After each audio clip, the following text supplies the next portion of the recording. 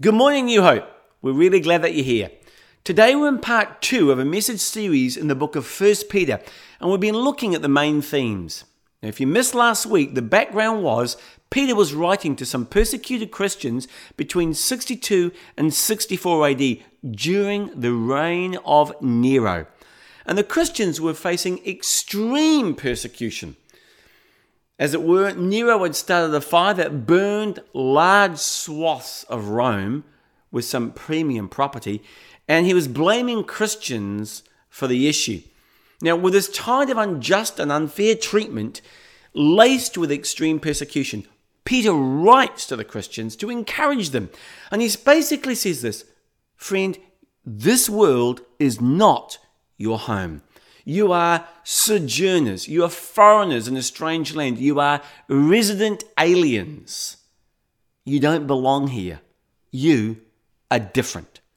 Now, God is calling fully devoted followers of Jesus to also be different from this world and in this world.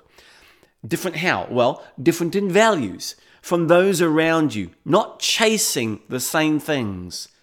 Using your time differently. That's how God calls us to be different. Using your resources and your talents and your opportunities for the kingdom's sake, not for the kingdoms of this world which will soon pass.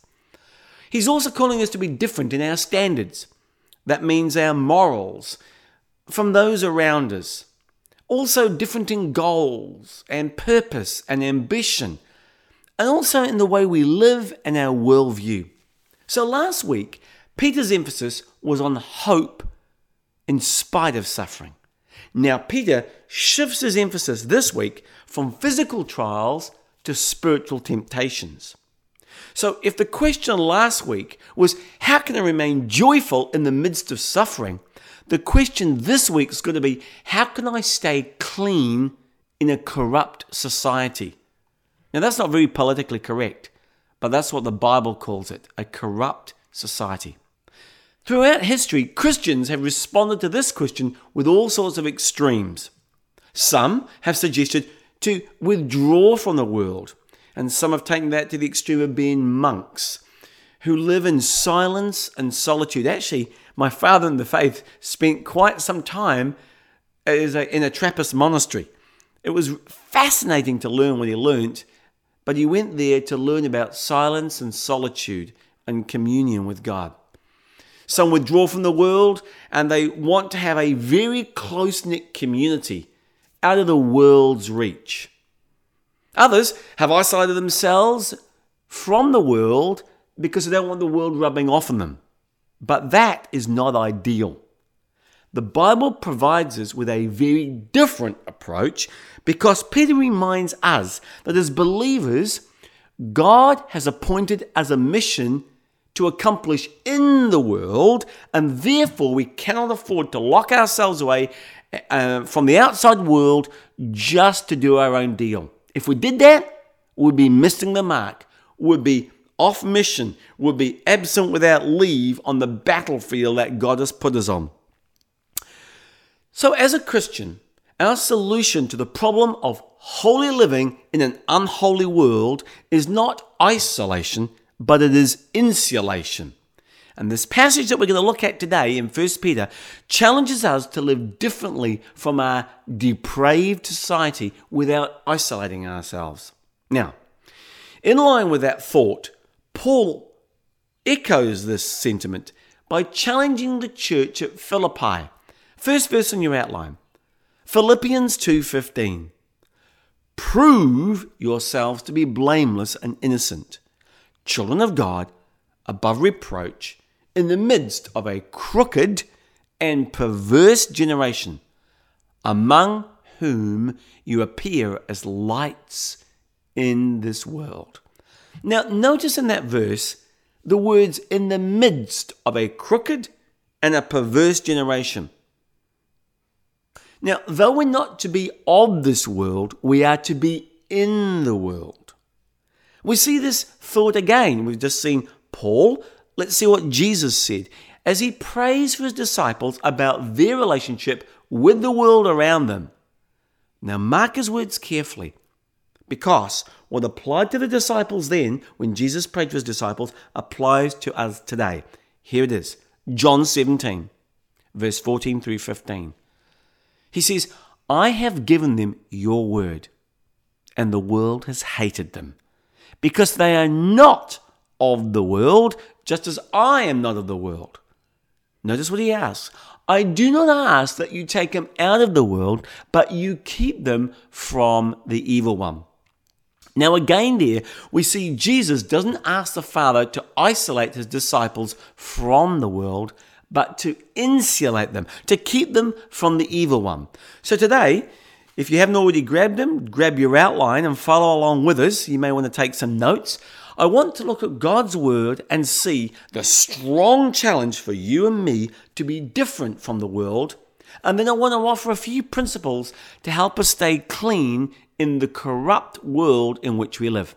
Now, brief summary. When we use the term the world, we're not talking about the planet, but we're talking here, and Jesus is talking about the philosophy or the way of life adopted by the majority. John talks about it this way. Here he says here in John chapter 2, verse 15 through 17, he uses this word, do not love the world, nor the things in the world. If anyone loves the world, the love of the Father is not in him. You can't two-time. For all that is in the world, and then he names these three things, the lust of the flesh, and the lust of the eyes, and the boastful pride of life, is not from the Father, but it is from the world.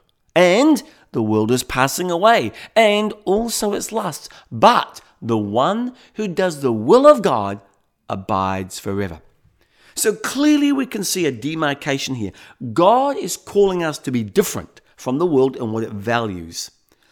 Not chasing with an incessant thirst the possessions and the prestige and the power that it offers. Never being content. God says don't do that. He says the world is more motivated by appealing to our pride and insecurities than anything else. And you'll see this in advertising. Its pull is every bit as strong and every bit as subtle as gravity, which is never absent or never passive. Now, but unless we know how to realize how strong and how subtle the world's influence really is, we won't understand the passion behind Peter's words. Now, after previously praising God last week for the living hope that believers have in Christ, Peter's tone takes a marked change. And he gives a strong challenge, gives you and me a very strong challenge to live differently, to conduct ourselves differently whilst we're here, and to think very differently.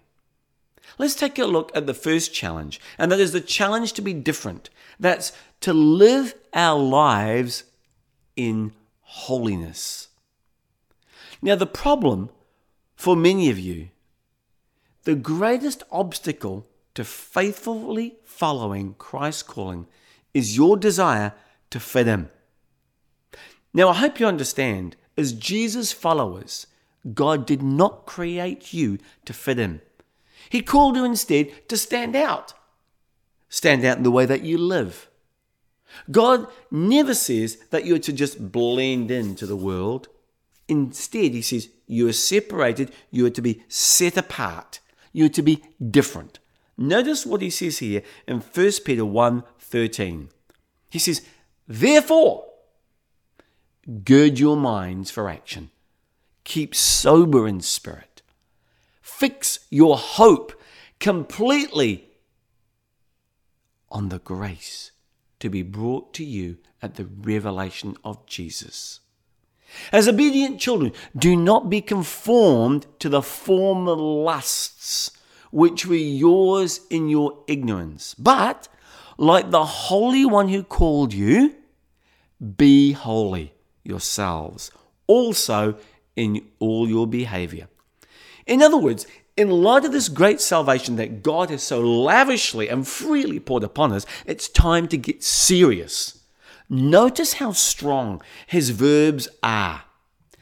He sets off a series of bullet commands, one after the other. First, he says, prepare your minds for action. In other words, roll up your sleeves, get ready. But it starts in the mind. Second, he says, keep sober or be self-controlled. You see, things can be intoxicating. And if you're not careful, they can take control if they're allowed to. The desire for things can drive you to work. Work's good, but unbridled ambition will kill you. It'll kill your faith as well. He says, keep sober. That's, have a balanced approach to this into your career, even your education, or even your creative pursuits. Be self-controlled. Third, then he says, instead of pursuing all these things ad nauseum, focus your hope on the grace of Jesus Christ. And don't be conformed to the world. In other words, don't follow along blindly with the rest of the crowd. And then there's a clincher command from God. Simply put, be holy. Now, Peter says, by being set apart, that starts in the mind. Prepare your minds for action. Keep sober. That's verse 13. This means being mentally alert, thinking clearly. That's about things like what's really important in life. Being disciplined or sober-minded or exercising self-control and focused. What that focus is as you read through the whole of the New Testament, you'll find there's a forward-looking, desirable viewpoint and worldview looking for his return. That helps us live holy lives. So to lead holy lives in an evil world, believers need a new and a completely different mindset. Paul also, though, warns Christians in Romans 12:2, do not be conformed to this world, but be transformed by the renewing of your mind, that you may prove what the will of God is, that which is good and acceptable and perfect. In other words, he's saying there, again, from another angle, do not copy the behavior, the habits, the customs of this world that are usually selfish, all about me, and often corrupting. See, we are never called to blend in. I said it again. Jesus' followers are called to stand out and to be set apart and to be different. The only way you're going to be set apart and stand out is if you are different in the way that you live, what you pursue, how you spend your life. By the way, why would we want to be normal like the crowd? Have you looked around recently to see what normal actually is? It's hurting. It's suicidal. It's stressed. It's divorced. It's shallow relationships. It's afraid. It's anxious. It's broke. It's hopeless. And very often, it's directionless. A lot of energy going nowhere. It's like sitting on a rocking chair. A lot of work's going on there, but you're going nowhere. Now, Jesus recognized that there is a normal road that people follow. And he says, wide is that road and broad is its path, and many people follow it to their destruction. That's Jesus saying that. Matthew 7:13. Enter by the narrow gate, for the gate is wide and the way is easy that leads to destruction. And those who enter it are many. Many. For the gate is narrow and the way is hard that leads to life. And those who find it are few. So the different road is definitely a narrow road. And the narrow road is the only one that leads to life, and few that find it. Now, it is my prayer for you that we will be among those few because we chose to live differently. And that was to please Jesus, to fulfill his purposes in our lives. And that more and more would find that path that leads to life. See, it's not the normal path on which most people travel. Remember that. God is calling us to be set apart, to be different. Now, back to 1 Peter 1:14. As obedient children, do not conform to the evil desires you had when you lived in ignorance. Now, just as children, you may have noticed this, inherit part of your nature, or the nature of parents, so God also wants us to inherit His nature. Notice where it starts. Holiness starts in the mind and conforms us to Christ rather than the lusts of this world, and holiness leads to hope.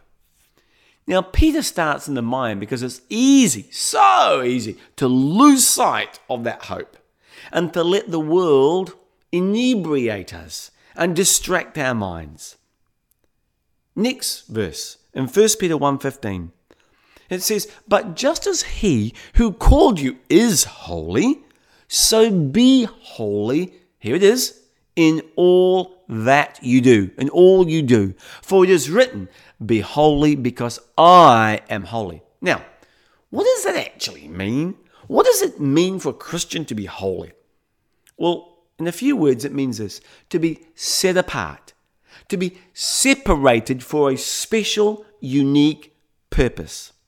That's why marriage is often called holy matrimony, when the husband and the wife separate themselves from their former family commitments as they commit themselves to each other in a unique and special and intimate relationship.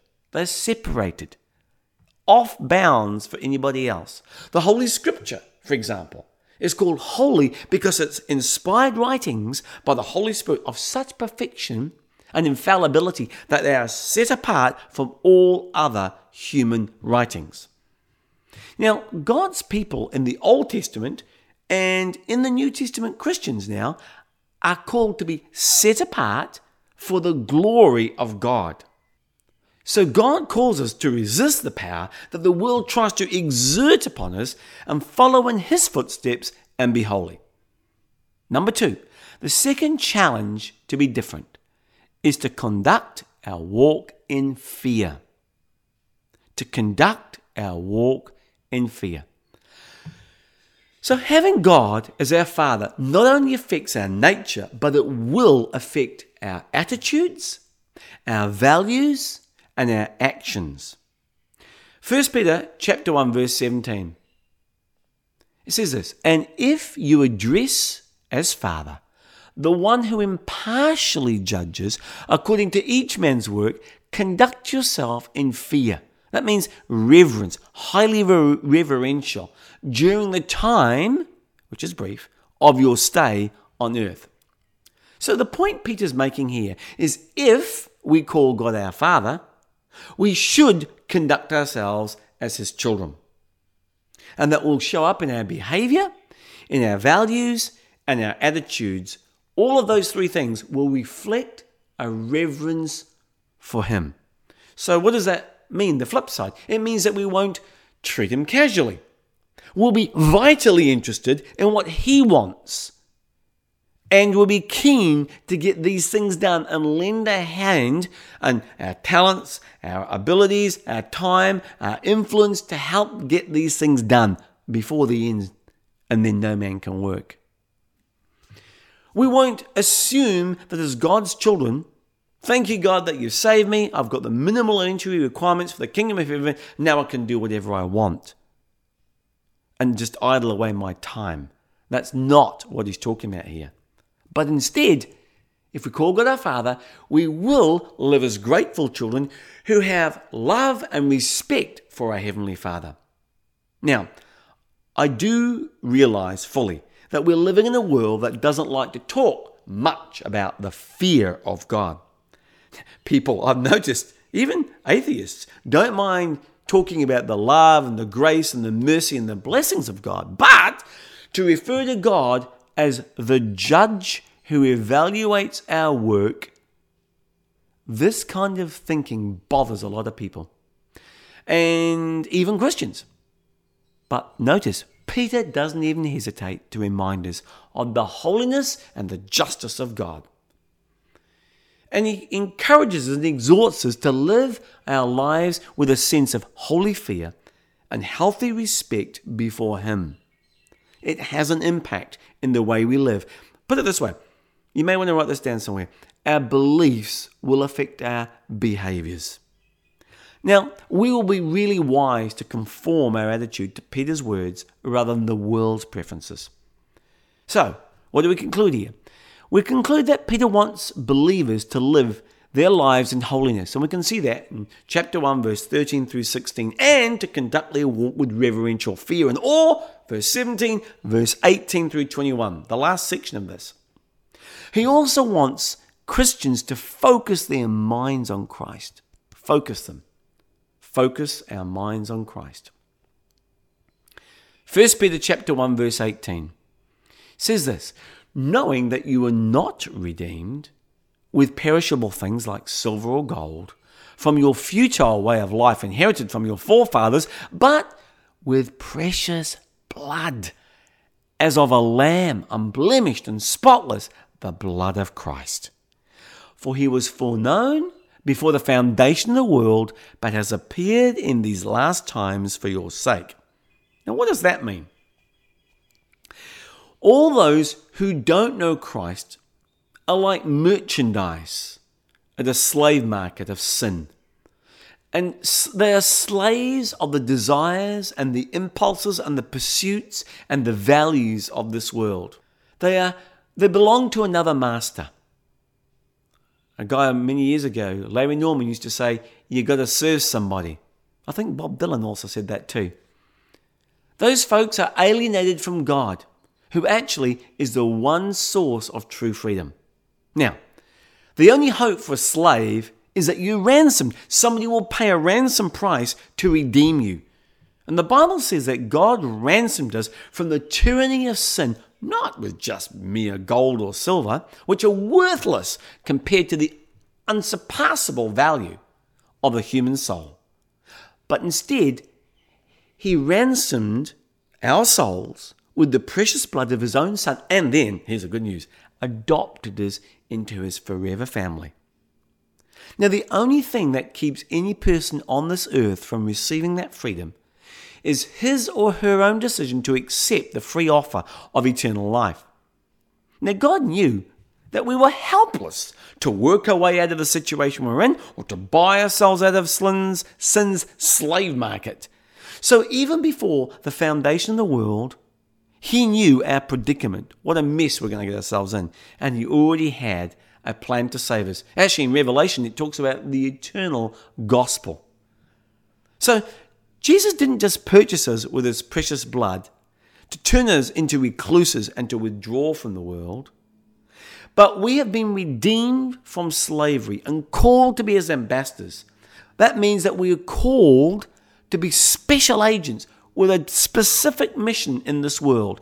So to do that, though, this requires that we stay clean in a corrupt society, and two, we'll be faithful to be his representatives or his ambassadors of light in a world of darkness. How can we do this? I have 4 suggestions, which I encourage you to remember. Think of them as your marching orders as an agent of Christ, sent on a mission into the world before we go home. Number 1, we need to pay close attention to what we look at. Pay close attention to what you look at. 1 Peter chapter 1, verse 13. Revisit. Prepare your minds for action. Keep sober in spirit. Fix your hope completely. Sober, by the way, not frivolous.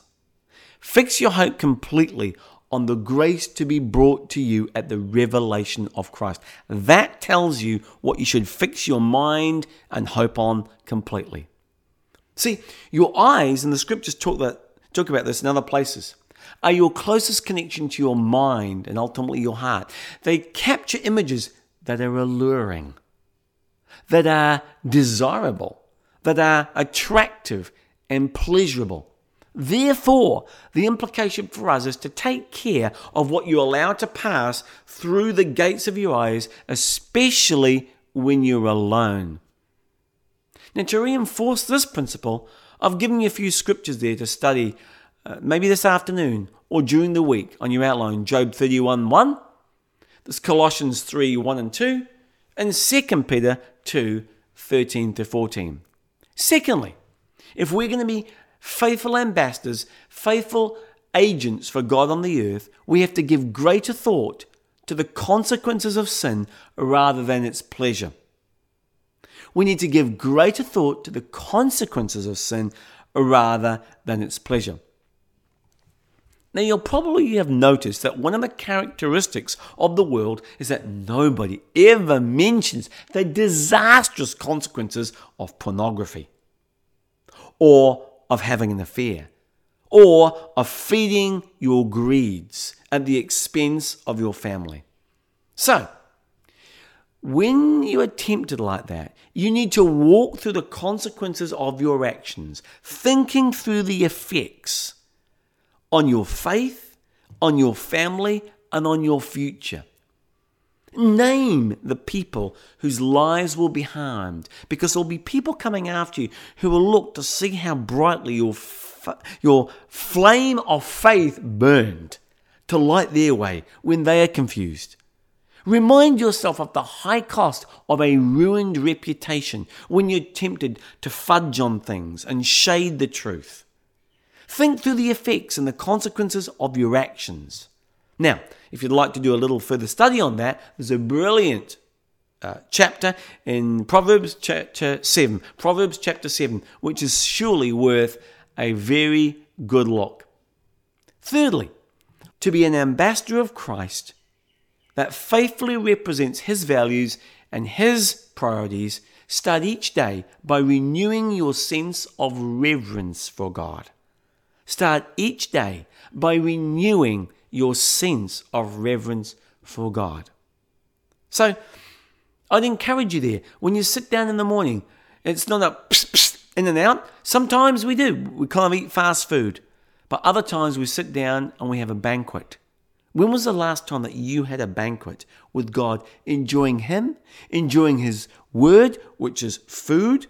Man shall not live by bread alone, but by every word that proceeds from the mouth of God, right? Matthew 4:4. So, don't limit that time, though, of that sense of reverence just when you with other members of the church or with the members of your small group. Start each day yourself. This is a personal relationship with the Lord, renewing that father-child relationship. I remember when I was at university and feeling absolutely overwhelmed with my jobs and everything else that was going on. To capture that moment, I remember in Auckland, I went up to the top of the clock tower. In those days you could do that, and I found myself a very quiet place. I whipped out my Bible, and this is a time I spent with the Lord. Strange place, but it worked for me. Now, to remind yourself of the need to fear God daily, to reverence Him, a couple of other scriptures are put in your outline there. Ecclesiastes 2:13 through 14, and 2 Corinthians chapter 7, verse 1. Number 4, during the day, periodically focus on Christ, which ties back to the other point. As the people come into your life throughout the day, and daily events and temptations cross your path, you'll find, if you're like me, you begin to drift, and you lose your original focus. So whatever happens, try and find some time during the day to realign your focus upon Christ. It's kind of like a bit of a wheel alignment. You go to the shop, you get everything straightened up, and your steering wheel's nice and straight. But you notice over time, through the bumps and the hits and the things that happen, you have to have your wheels realigned. We often need to have our heart, our attitudes, and our minds realigned by God's word. Now, it may mean short times of prayer, or reading your Bible, or some devotional passage, which you can take maybe during your lunchtime. But the key thing is to refocus your mind on Him throughout the day. Now, if you want to take a bit of time to look at this, you can take a look at Hebrews 12:1, verses 1 through 2, to consider new ways that you can focus fully on Christ. Now, here's the good news. If you build these 4 habits into your life, they will help you to experience what it is like to be in this world, but not of it. Let's pray.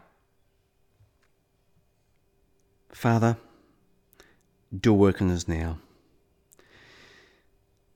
Some of you here today would recognize that there's some areas of your life that God is calling you to raise the standard in, to make changes in your life, to be different from this world. Friend, you're not like everybody else. You're called to be holy because He is holy.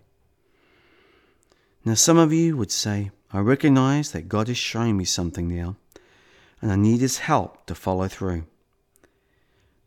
It's often not outward behavior, but it's God changing me from the inside to make things on the outside different, a spiritual transformation.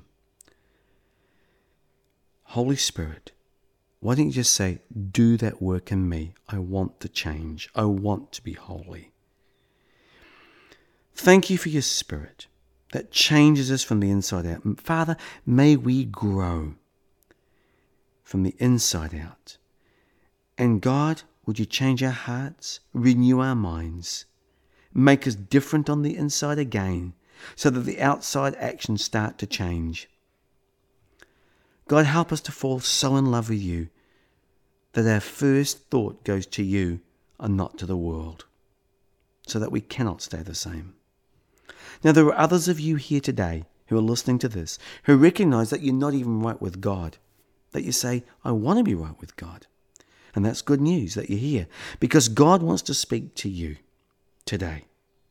He already has been. Friend, you can search and search for something to give lasting meaning for your life, and you'll continue to be empty. You know why that is? It's because there is a spiritual void in your life that only Jesus Christ can fill.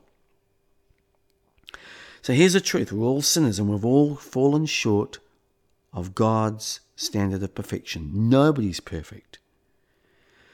We've all sinned and we've all fallen away from God.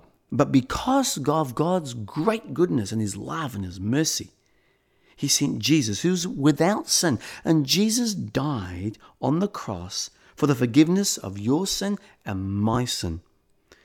He was raised from the dead so everybody, and that includes you, who calls on His name could be saved. So today, you're just one prayer away of having your eternal destiny changed forever. To those who would say, I need forgiveness, I give my life to Christ, that's open to you right now. Would you, if that's you, pray along with me and say, Heavenly Father, I surrender my life and invite you to forgive my sin, to make me new and to fill me with your Spirit, Lord, so that I am following you for the rest of my life. I realize that my life is not my own. I give it to you. Thank you for the new life that you give me right now. Now you have my life. Use it for your glory. I pray this in Jesus' name. Amen. God bless, folks. Have a great weekend, and we look forward to seeing you in person next week at Point View. God bless.